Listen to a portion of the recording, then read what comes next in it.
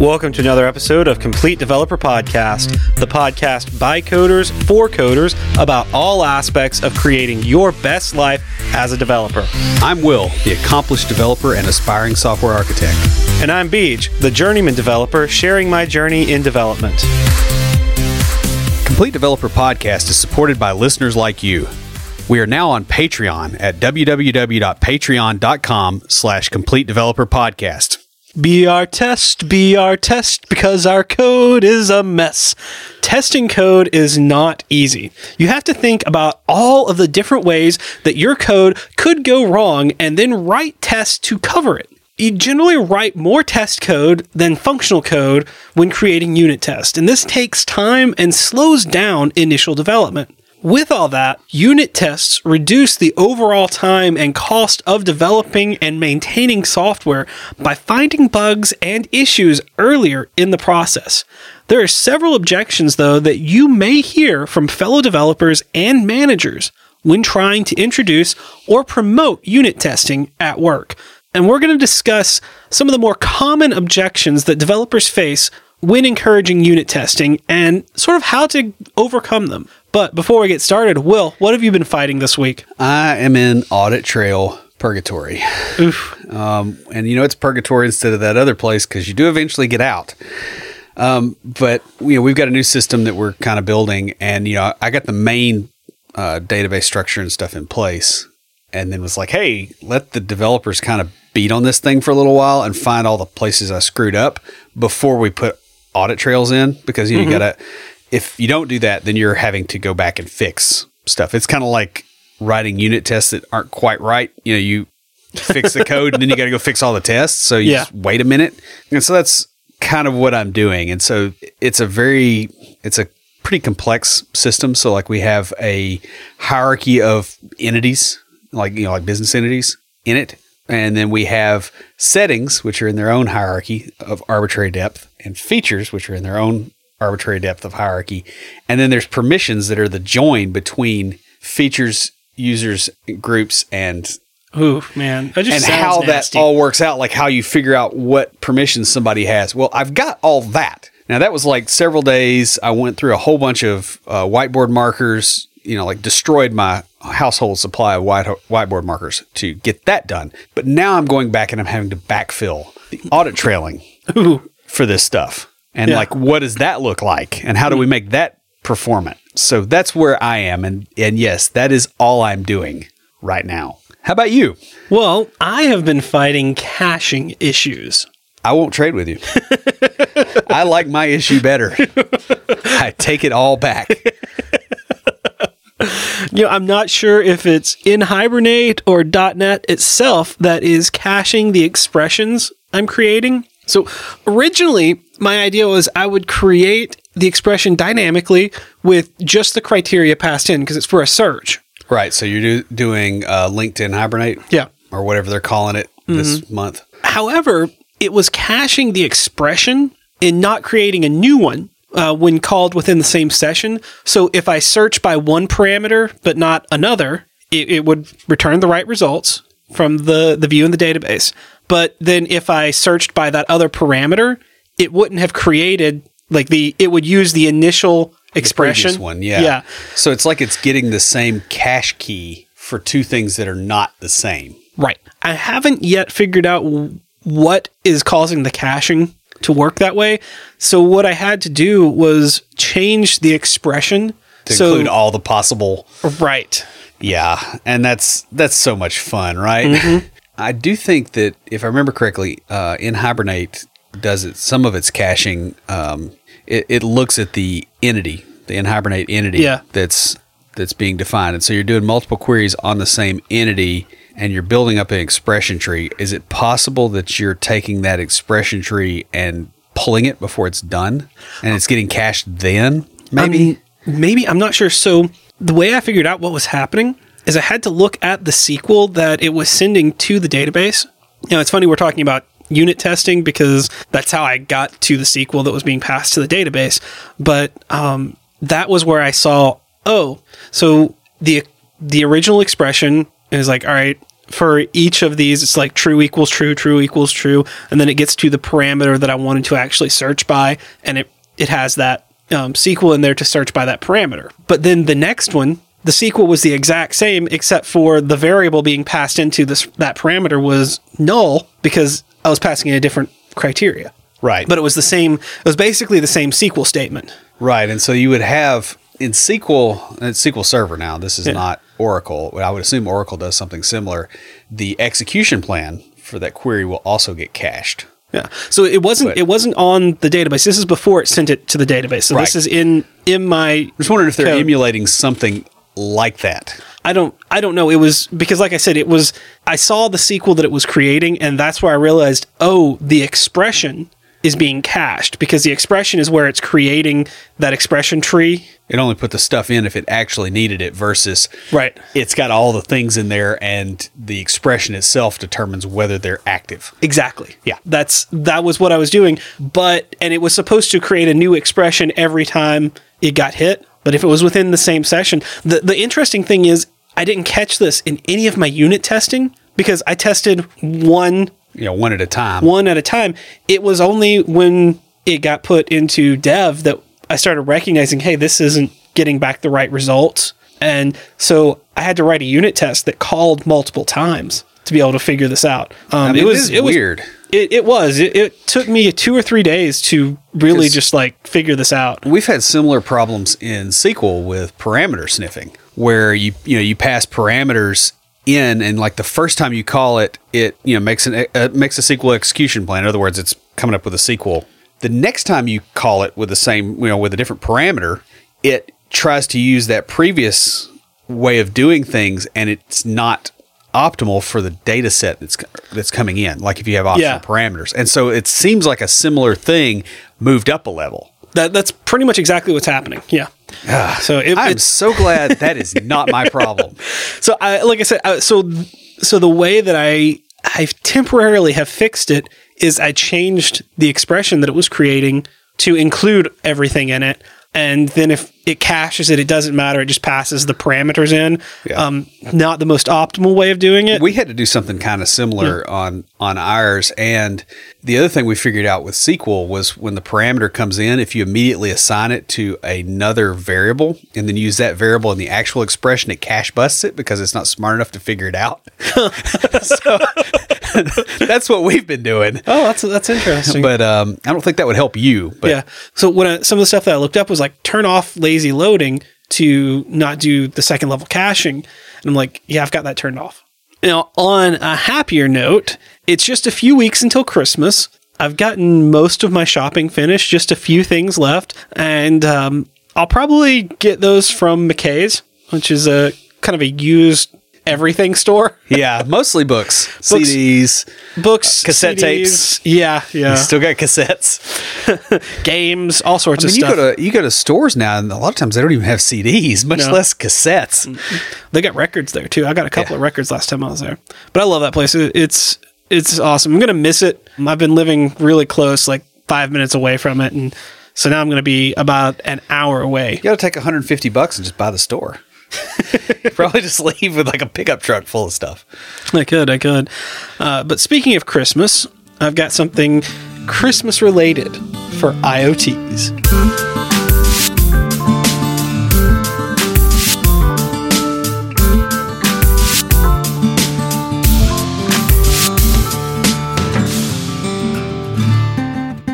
So last week we talked about the new Raspberry Pi that came out. This week I've got a project to use a Raspberry Pi and the Blink dongle to create Christmas lights that light up whenever someone tweets #Christmas or your #holiday of choice.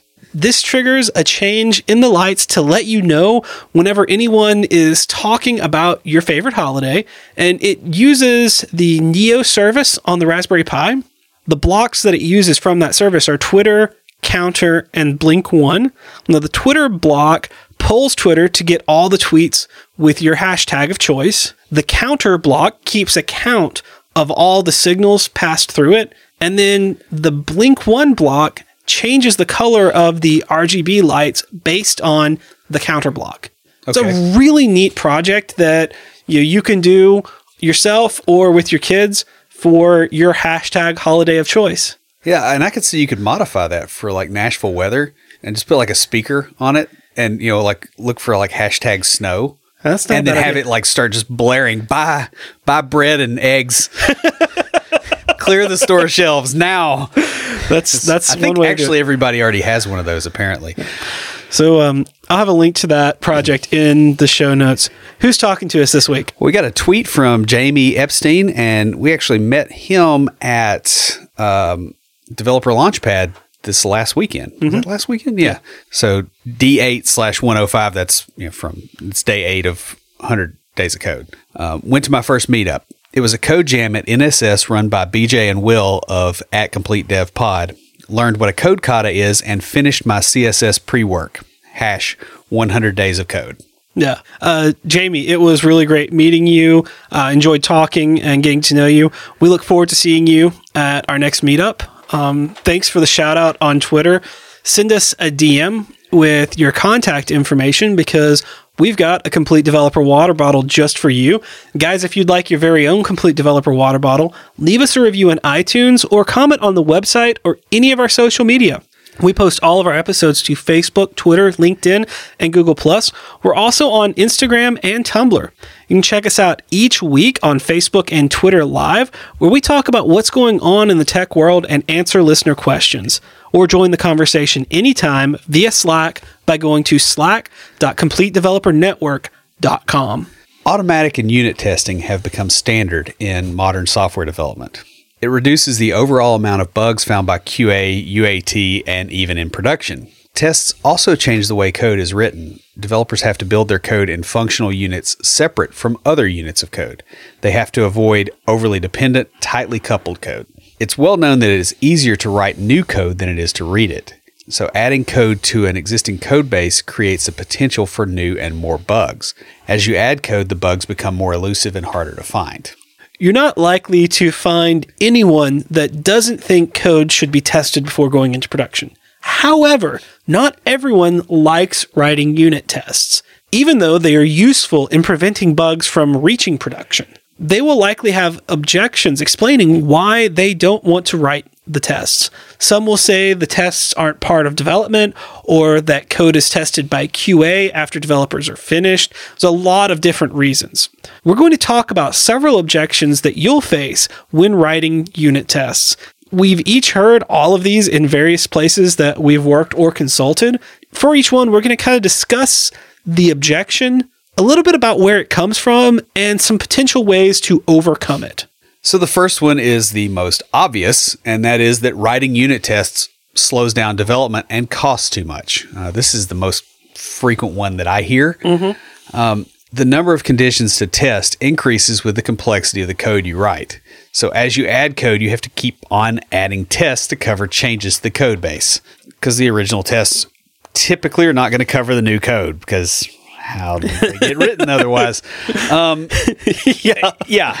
If the new code interacts with existing code, it can introduce errors to previously tested code. So you may have to rerun all the tests. You got to test all of them. Testing also changes how the code is written in the first place. Code that's not written with testing in mind is difficult to write tests for. Like, there's whole books on how to do this, and basically those books can be summed up as, this really, really sucks. You don't want to do it, but here's how you can do it if you have to. Right? Yeah. Like, it's like a survival book. Yes. Here's how to survive on top of a mountain wearing only your underwear. Yes, that's something you can do. However, maybe not optimal. Bigfoot might find you attractive. Who knows? It could end badly. Well, not if he finds you attractive. But yeah, it's and I have some of those books. I know I can see. I thought you were about to say I've been stuck on a mountain with Bigfoot. What do you say? Like, well, you were in East Tennessee for a while. Dang. I have some of those books. I can see some of those books here in. Yeah, it's over there in the survival book section, actually. Yeah. Because it's the same thing. Pretty much. Most likely, you're going to have to refactor the code to create testable units. Yes. And if possible. yeah. And of course, you got to use the word refactor like 800 times in a meeting with marketing people because they like that. If it's not possible, your tests will likely be overly complex to account for the code. Like, for instance, if your UI is tightly coupled to your database, testing that is all kinds of fun. Oh, man. I've done that, by the way. Don't ever do that. Like, that's, again, mountaintop, Sasquatch, bad stories. The prime example that I can think of is dependency injection, because I've had to deal with this not too long ago. So I wrote sort of an internal service for us to use. And I think I wrote it, and I wrote one update to it. And then one of my coworkers had to come in and add a search functionality to it. Well, I had built it with testing in mind, injecting dependencies and all that. And when she came in, she was in a hurry and didn't use the inheritance I'd created, didn't use the dependency injection, just spun up a whole new repository in, the controller that already had a repository that she could have just inherited from. But, that's life. So when I came back to add some stuff to it, I saw this and I'm like, I can't test what I have to add to it. Yeah, you got to rip her stuff back out or fix it before you can even start. Exactly. The thing about this is testing reduces the overall development time because it finds faults early. Maintenance is the most expensive part of a software lifecycle for most projects because they live longer than they were actually being built. So, people are constantly touching it. Unit tests are a major part of making your code maintainable. Without them, the maintenance team will not know if they added something that broke existing functionality. It's really nice to have a set of tests that you can run and you can go, okay, I didn't bust anything, or I didn't bust anything that these people know I busted. Yeah. Is really what you're actually saying. Like, you can't actually assert that there is no bug. You can assert that there's a bug. You can't assert that there are no bugs. So, you can't prove a negative. Right. So it's just as good. Yeah. Yeah. Also, when adding changes to existing code, if the original code was covered, those tests will identify breaking changes. Yeah. In the short term, it does increase the amount of time in development because doing stuff right tends to do that. Mm-hmm. However, it does reduce QA and UAT time if you have both of those or even just one of those. Yeah. Because well-written unit tests find most bugs early before they make it there. And it's so funny because I went through one sprint where I tasked out writing unit tests, and QA said, I found less bugs when you wrote unit tests. You should do that more often. I'm like, I do that all the time. Yeah. You didn't actually find less bugs. You just perceived that you found less bugs. Yeah. So it's a Heisenberg. Yeah. You open the box and the code fails. Well, it was the perception of they saw that I wrote unit tests. They saw the task for it. Whereas before I'd been writing unit tests. And after I stopped doing that, I was still writing unit tests. I just wasn't listing it as a task. Right. And I was like, yeah, you found the same amount of bugs.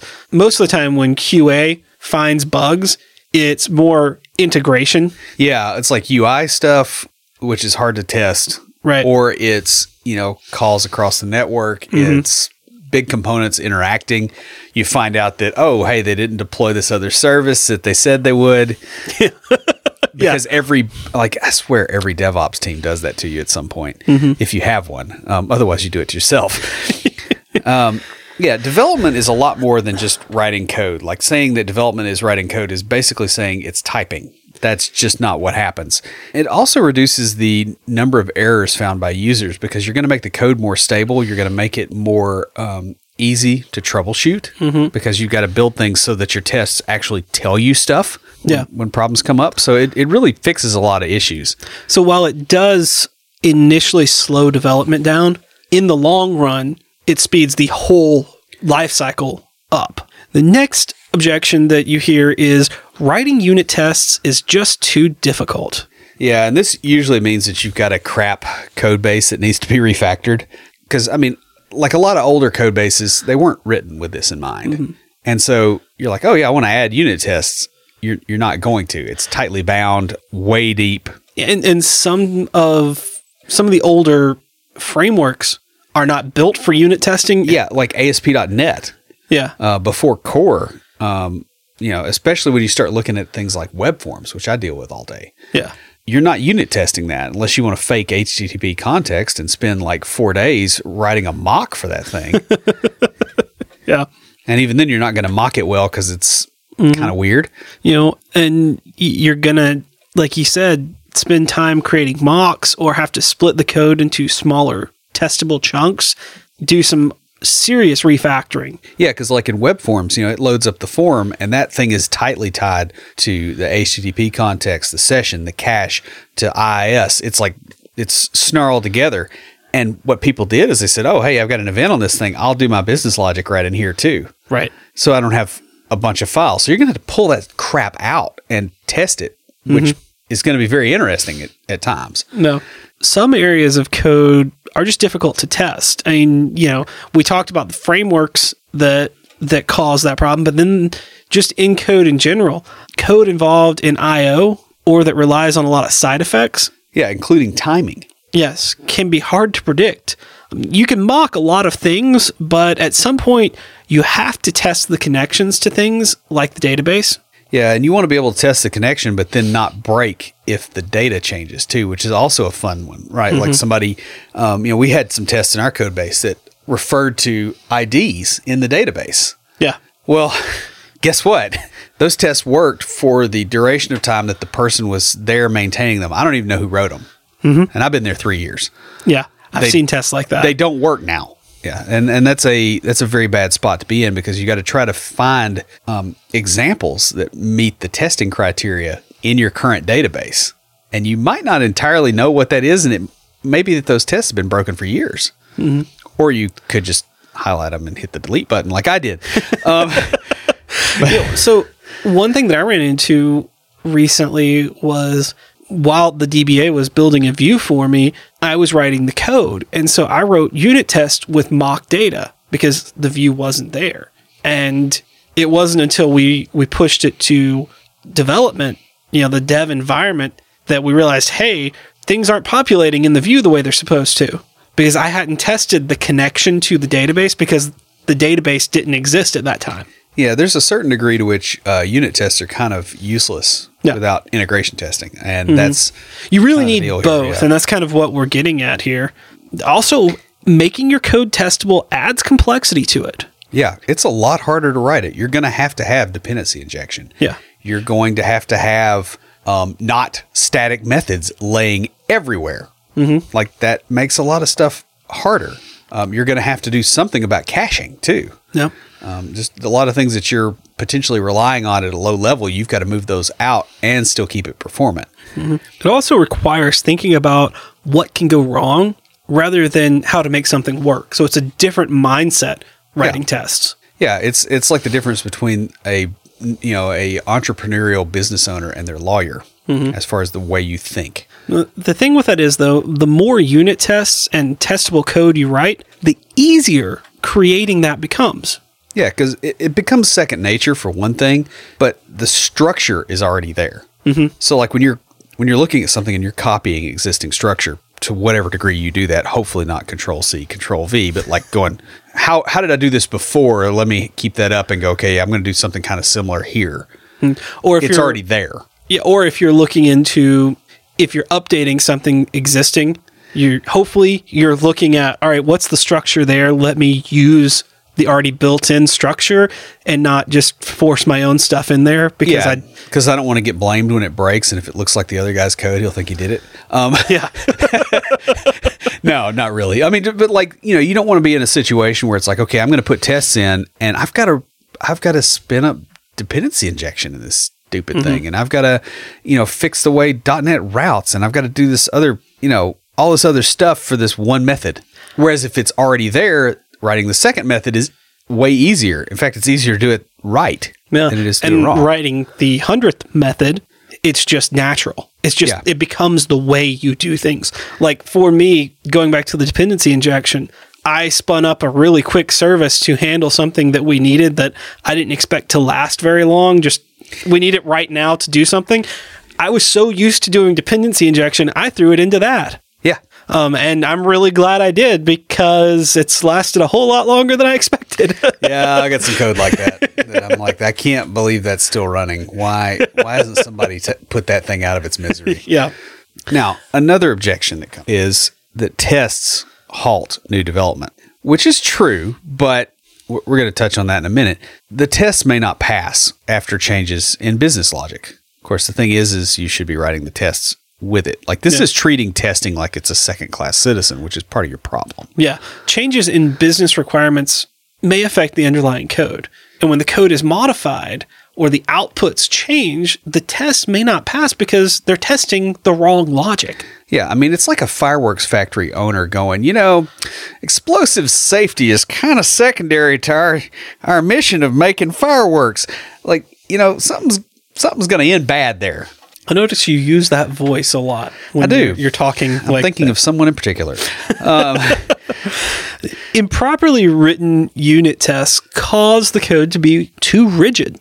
Internal services and APIs that your code is calling may change based on issues that come up or new business requirements. If external code changes break previously passing tests, then your test code is too rigid. Yeah, and I've seen quite a bit of that where, they're calling some external service and they're expecting an error message. That's the favorite one, right? It returns an error message, and instead of going, hey, what's the type of this thing? And, does it throw an exception of this type? They go, let me look at the actual text. Oh, man. And somebody runs it, they run the unit tests, but they've switched their desktop environment from English to French. It's the same type of exception, but the error message says something else. Oh, now all these tests are failing because you made it attached to something that it really isn't attached to. Or the most annoying thing I've found with unit testing, in part, it's because I've been working on this project for a while and I've grown and learned things, and the way I did things a year ago is not the way I do them now. But when, say, your data standards change and you're no longer treating phone numbers as int64s, but are treating them as strings. Yeah, okay. And so you have to go into all of your tests and change every single phone number to a string. Yeah. 164. Ah. That's how many I had to change. Yikes. Took me about an hour. Yeah, that's a wee bit annoying. That was. Well, and the other thing too is like your testing, like you still have to follow software best practices with your tests, like not repeating code, which I find I burn myself with that a lot because I'm really good at fixing that and getting rid of duplication. And so like I'll have like tests with like generic constraints. And I'm looking at it going, how did it come to this? Like I can't even tell what this base class is doing now. Yeah. Yeah, it's not good. But. So the thing about this is unit tests are living documents and they need to change with your code. Yeah, they can also be refactored and changed based on the needs of the business. Like your business may find that, hey, we've moved into this other vertical and this other thing happens that is completely different. And you've got to add tests for that, or you got to alter the tests. Like that's normal. Yeah, when you change the underlying code, you need to be in there changing the tests as well. Yeah, and I'll tell you something else that's a weird anti-pattern is when you change the underlying code and the tests don't break. And we'll talk about that in a little bit because if it's the output, if you change because what you should be able to do is change the method. Change the internals of the method and the output doesn't change, your test shouldn't fail. Right. And if built properly, you should only need to change the tests covering the units of code related to those business changes. So the next one is another one that I really love to hear, and that's that we're too busy to write unit tests now because we can write them later. That's sort of like I'm too busy to exercise now. I can do it later, when I'm 80. This typically comes from management, and it indicates that your deadlines are not very realistic. Yeah, and it usually requires you to sacrifice code quality for quantity over time, which eventually burns you because eventually you can't get the quantity either. Mm-hmm. Managers with this attitude do more harm than good. Of course, they also move up quickly. Move up or move out. Yeah. Later never comes. It's like the same thing of, getting your life in order, getting your finances in order, actually testing your code. I heard my dad say as a preacher, and I've heard a lot of other preachers say too, is you hear a lot of people say, oh, I'll start going to church once I get my life back together. And once I get things back on the right path, then I will take the time to go to church and and it is stuff. very much like unit testing, actually, because you should be, this is part of fixing it. Yeah. And the thing is, and the point that they made was that going to church was part of getting your life back together. Yeah, it's like I'll start exercising when I lose weight. And I will say from personal experience, when I found out I was allergic to onions and the IBS and everything, I lost about 20-25 pounds there. It was a rough 2 days, wasn't it? Yeah, from being sick for 2 or 3 months. And that galvanized me to go, hey, I've lost quite a bit of weight. If I exercise some, I can lose some more. Yeah. So I get where that altered thinking comes from.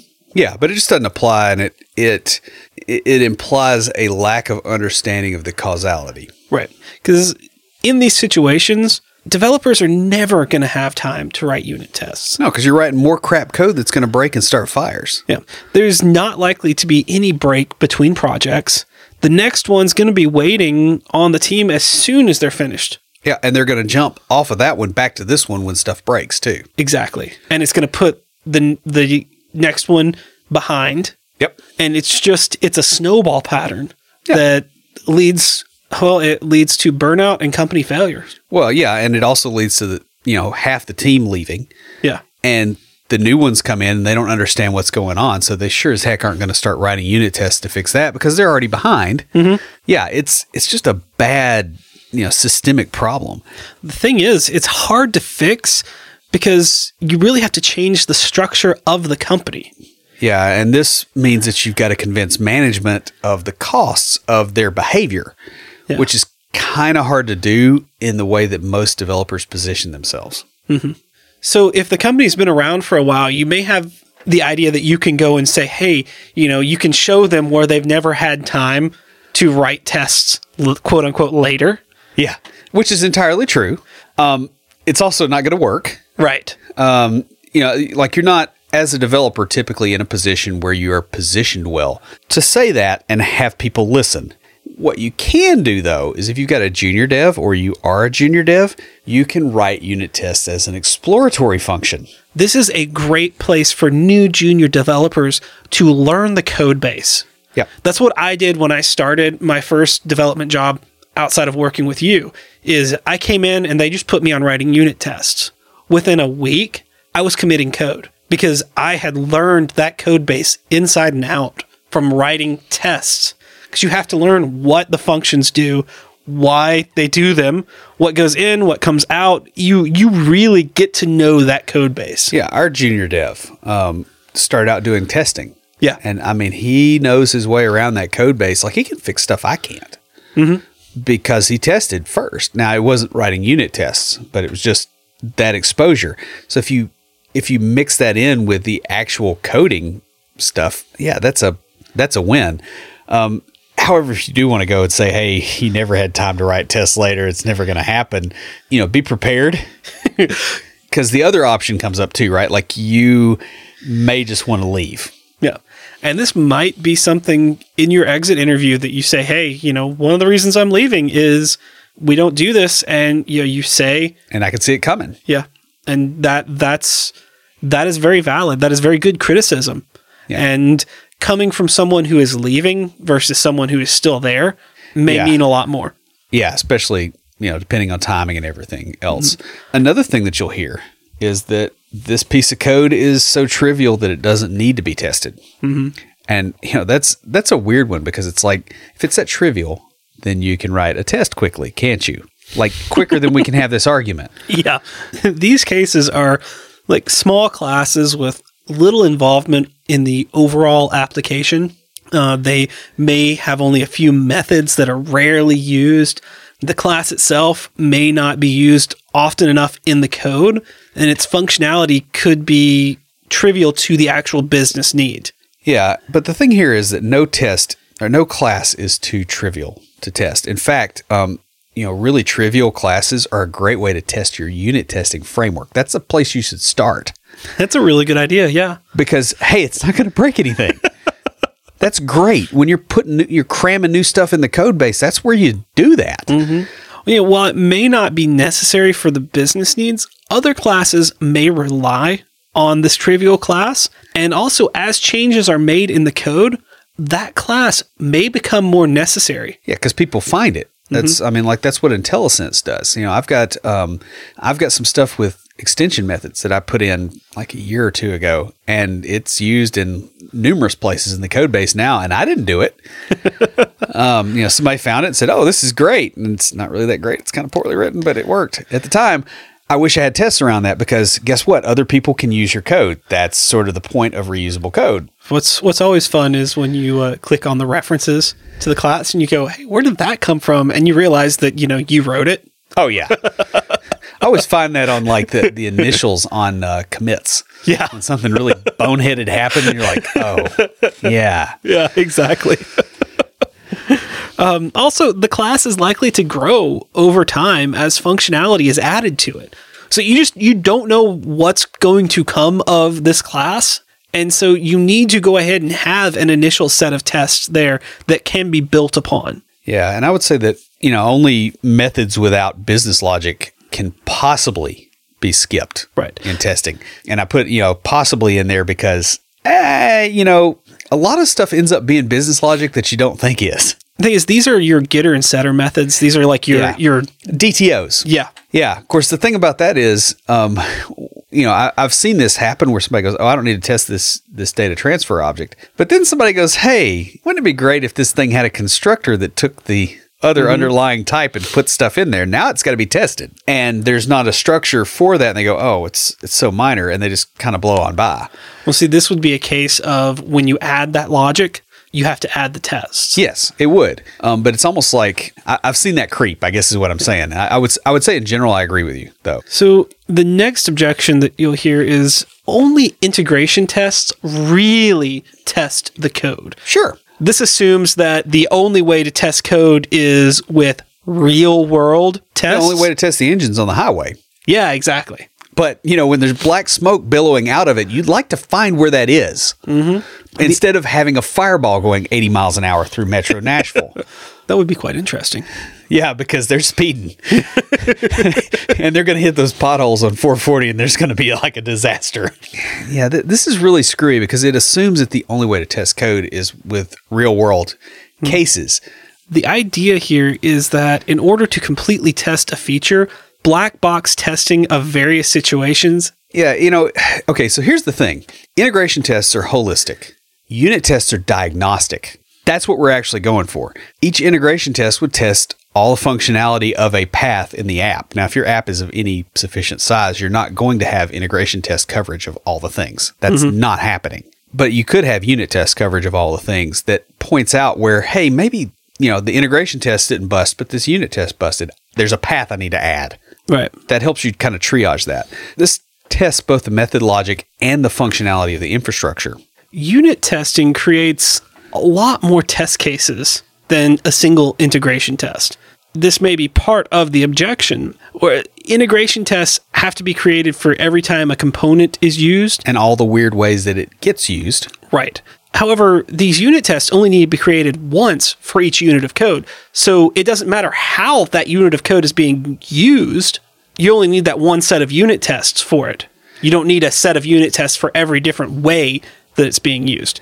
So, for example, you're testing a call to the database. You don't care if it's a search function, if it's a get function, whatever. The test is the call to the database. Right. They test the components regardless of where and how often they're used in the application. Well, the other thing is that integration tests are so expensive. Mm-hmm. Like, you're doing a lot. It's like testing a rocket by shooting it off. Like, that's great if it works. If it doesn't work, you, again, have a giant fireball, and you're like, well, something went wrong. And integration testing is important. Yeah. You do need to test that everything works together. Honestly, an integration test, I look at it as being a test that your unit tests worked. Well, the thing is, That they were sufficient. the integration test should be testing that the different units of code work together. Right. And, part of the way of doing that is going, okay, I know that I've correctly modeled this in my unit tests. That's kind of what the integration test does for you. Yeah. In a lot of respects. Now, another thing is you'll need to create a single test for each possible place that an app could fail. Infrastructure tests verify connections to services like, say, an email server or databases, like we talked about earlier. They ensure that the cause of system failures can be pinpointed. This happens without going through the code that is actually working. Right. So you may need to be able to spoof, errors, weird timing issues. I mean, there's a lot of stuff that can happen, especially at scale that, like, okay, it happens one time in a billion. Well, if you're running 10 billion transactions a day, it happened 10 times today. Right. And you don't really want to try to find that needle in a haystack with 10 billion pieces of hay in it. Yeah. Unit tests are used to verify that your code connecting to the service is working. They're testing that the code that you wrote that calls the service makes a call. Right. Not that the service works or that what you're passing is what the service is expecting and vice versa. All it's testing is, hey, we're supposed to be calling this service with these parameters. Yeah. They also ensure that classes and methods containing business logic are functioning properly. Integration tests may become redundant when unit tests are implemented correctly. In at least some of the cases that happens. You're already testing all the components that lead up to it. Now, I think this would be more simple, pretty simple cases without I/O. Right. So if it's inside the app and it's how two different classes talk to each other and you're doing an integration test of those, but you've done unit tests on all the things, you could probably toss that. Integration testing only tests how the components or units interact with each other, not their internal workings. So next, we should only test behavior, not implementation. Ask your manager if, to their mind, this seems like a reasonable way to test employee productivity. Tests should assert behavior independent of implementation. Even if the internals of a method change, but not the output, the test shouldn't have to change. Right. Looking at unit tests with lots of mocks, the code is similar to the code in the method itself. And this could be easily confused as a test that is asserting implementation as opposed to behavior. If you use a model of mocking dependencies, the test will follow this pattern. So it's going to look kind of the same, but it's not. Yeah, your test is going to look very much like your code because of all the mocked dependencies. Right. And if you're properly using dependency injection, this becomes less of a problem. Yeah. Although I do really, really hate spinning up lots of mocks. Yeah. Well, the thing is, what I've done to avoid some of this is I've been using base classes and base repositories. Yeah. And trying to, as much as possible, only use the methods in the base. And that way I only have to create a few mocks. Yeah. That's what you end up doing. Mm-hmm. Now, there may be times when changing the internals, but not the output, affects the tests. This can be due to assertions of the test being a little too strong. Like, for instance, I ran into an issue that I wish had been caught with a unit test, but wasn't, interacting with the Mandrill API. They call back on a webhook and they push stuff at us, right? Mm-hmm. And it's a HTTP form post. We get it, we do our thing, and we go on with life. Well, it turns out that the fine folks at Mandrill decided that this text field needed to include HTML for reasons, in air quotes. Well, it turns out, in addition to that ASP.NET Web Forms really doesn't like you posting HTML at it without telling it, because it's like, hey, this could be a cross-site scripting thing. And being that it's sort of a nanny framework, it says, I'm not going to let this through. I'm going to make it blow up. So you can end up with those kind of situations where it's like, hey, I don't feel like the input and output changed, but it really did. Yeah. So that will happen. Also, making more calls than the ones using the mocking system, it's like mock in .NET, could cause assertion failures. Right. Because you're saying, hey, this thing was only called once, but they go, well, no, it was called twice. Mm-hmm. Now, I've run into that where I didn't realize it was making multiple calls, or the issue I had with the developer that came in and didn't use the DI that I'd put into the service. Oh, so it wasn't calling it at all? No. Yeah. These failures wouldn't be caught in integration testing. And tests with mock dependencies may appear to be testing implementation, but they're actually testing behavior. They're seeing how the pieces interact. Unit tests can catch duplicate calls, and they'll also find places where the dependency injection is not properly implemented. Just like my situation. Yeah. Now, the next one that you'll hear is automated unit tests will not replace QA testing. Did we assert that that was the case? No. QA is necessary for testing user experience and integration. Less experienced developers are more likely to not test their code if they know it's going to be going through QA. Yeah. They'll just assume that, hey, bugs will be found by QA, so I don't need to test it. That's why you need a QA guy that's a real jerk at least some point in your career that like finds, that pulls like floppy disks out while stuff is running off of it. Now granted, I just dated myself big time with that one. But once you've had that experience, you go, yeah, I'm going to test it more because it's going through QA because I don't want to talk to that guy. So that's kind of weird. The idea that that's not going to replace QA testing really bugs me because it's like, that's not the point of it at all. Evidence suggests that QA tests do not measure the integrity of the software. They measure whether it breaks in a way that you detect. And it's interesting because QA, most of what they find is UI. Mm-hmm. Because they're more testing, hey, what is the user going to experience? Yeah, it's user acceptance testing before the user acceptance testing. Right. It really is. And sometimes they find bugs. Sometimes they say, it's always interesting talking to QA because they have a perception of the application like, oh, this is happening. I'm like, well, what were you doing? Most recently, I've been working on some search functionality and returning some CSV files. So it's like, all right, well, what did you search by? What did you do? This or that? And I'm like, all right, it's nowhere near what you think is going on. Yes, it's a bug. Yes, I need to fix it, but it's in a completely different area. And I get they're trying to be helpful, and sometimes it's really helpful.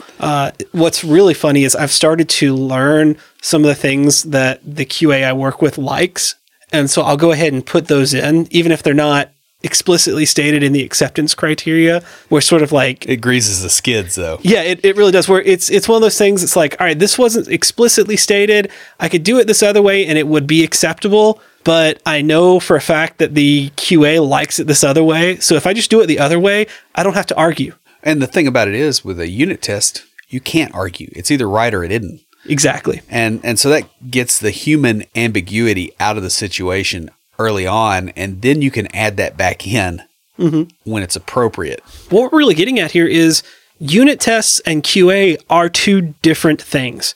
Both are needed. Yeah, it's like a programmer and a compiler. Yeah. We're going to replace all the programmers with a compiler. That'll work. No. Right. The other thing is this doesn't include UAT.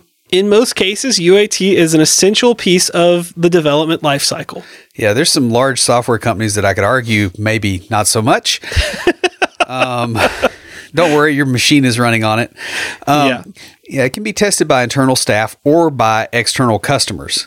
UAT testing is for usability, and that includes some level of integration testing. But the other thing is they're going, hey, this doesn't make sense. Like, I don't have all the data I need to make this decision you're asking me for. Well, I really, really liked what you said, and I'm going to use that from now on, which is QA is user acceptance testing before it gets to the user. Yeah. That's a really great way to think about it. Like, I'm going to tell my QA that tomorrow at our stand-up, because I'm like, hey, you got to hear this, because she'll really love it.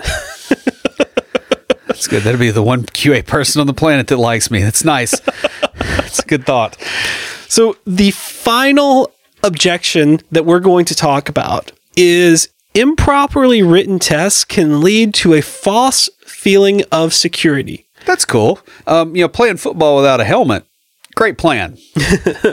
Tests can be written to pass without catching any issues. That's absolutely true. I've seen some.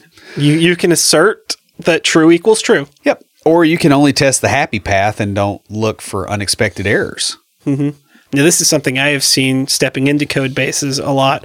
Not so much where I work now, but some of the consulting I've done, I've looked into where it was there's a side reason- projects for people. There's a reason dudes like us end up on consulting projects, and it's because that kind of code is there. Yeah, that's very, very true. That's sort of like, calling pest control. It's like you expect to see some roaches. Mm-hmm. Yeah. A lot of times developers are not looking for ways to break their code. Yeah. But you can find that behavior if you look at the unit test and you go, hey, there should be like 300 or 400 tests around this, and there's 20. Probably not testing all the things. Now you've got a metric you can use to actually find the bad code in a way that's maybe not as subjective. Yeah. For example, what I talked about earlier with that expression tree that I was creating, I didn't even think about it caching the expression tree. Yeah. At all. Especially like that. Or think about like multiple calls within the same session to the same method. These were things that I didn't think about. I was testing a unit, and it wasn't until it got into dev and I was like, all right, let me make sure that all the things are coming back. I was actually testing that the UI and the API had the same view model, and the database view was populating when I ran across this issue. And then I went and wrote unit tests. I wrote like 4 or 5 unit tests. As soon as you find a problem, that's what you do. Yeah. I went and wrote those unit tests, and thanks to NHibernate for having the ability to look at the SQL that it creates, that's how I figured out what was going on. Yeah. I mean, you can look at, an entity framework, like you can look at the SQL it creates. However, what you need is a really shiny shield so that you can, never mind. Otherwise you turn to stone. I'm just kidding. It's not that bad. It just makes you sick at your stomach.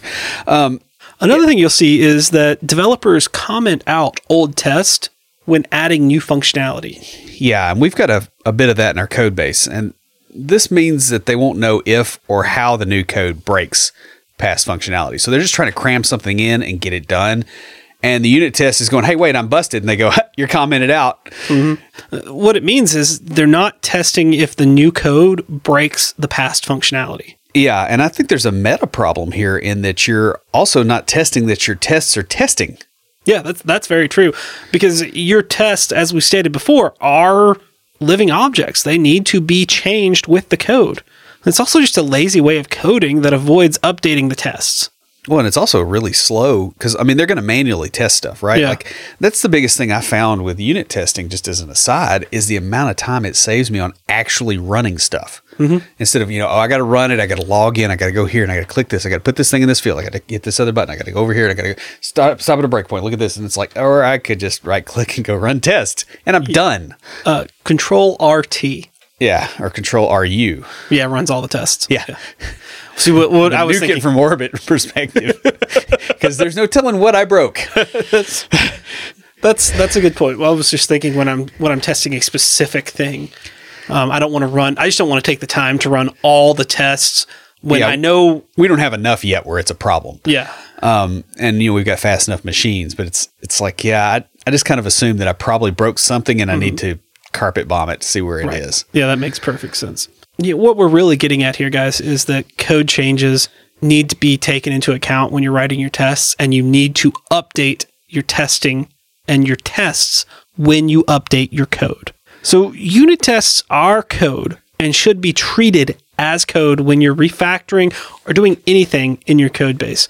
When you make changes to existing code that has test coverage, the tests need to be updated as well. This makes developers and managers in companies with tight deadlines less likely to build proper unit tests, and can lead to unexpected errors coming up in production, especially if the code doesn't go through any type of QA or UAT. Testing should be a part of your development lifecycle. You may face these common objections to unit testing, and use the information that we have provided to help you when you're having these discussions with other developers or management. That pretty much wraps us up before we close everything out. Will, what do you have for us this week for Tricks of the Trade? I also want to add that you should be meta testing things. So when you're doing any kind of process, there should be a process that controls that process. You don't have to have a controller for the controller. It's just, if you're doing something and you don't have a way of asserting that it's working, how do you really know that you're doing it? And unit testing is a prime example of this. Like, if your unit testing, that's great. But what you should also be doing is doing something like test coverage. See that all the execution paths in your code are actually being covered by tests so that you don't get surprised in production. If you have situations with your code review process, that's great. Okay, you're doing code reviews. Are you proving that you have reviewed all the code? If not, that code review process is weak and it's going to let something bad through. So always think about stepping up one more level and looking at the metagame. Not only will that keep things working that should be working, but it also is a way to kind of move forward in your career, because that's essentially what you do as you move up the corporate hierarchy, is you start looking at systems to keep systems running. And I just want to throw that out there as something to consider anytime that you're suggesting something like unit testing. That's a start. It's not enough by itself. So that's all I got.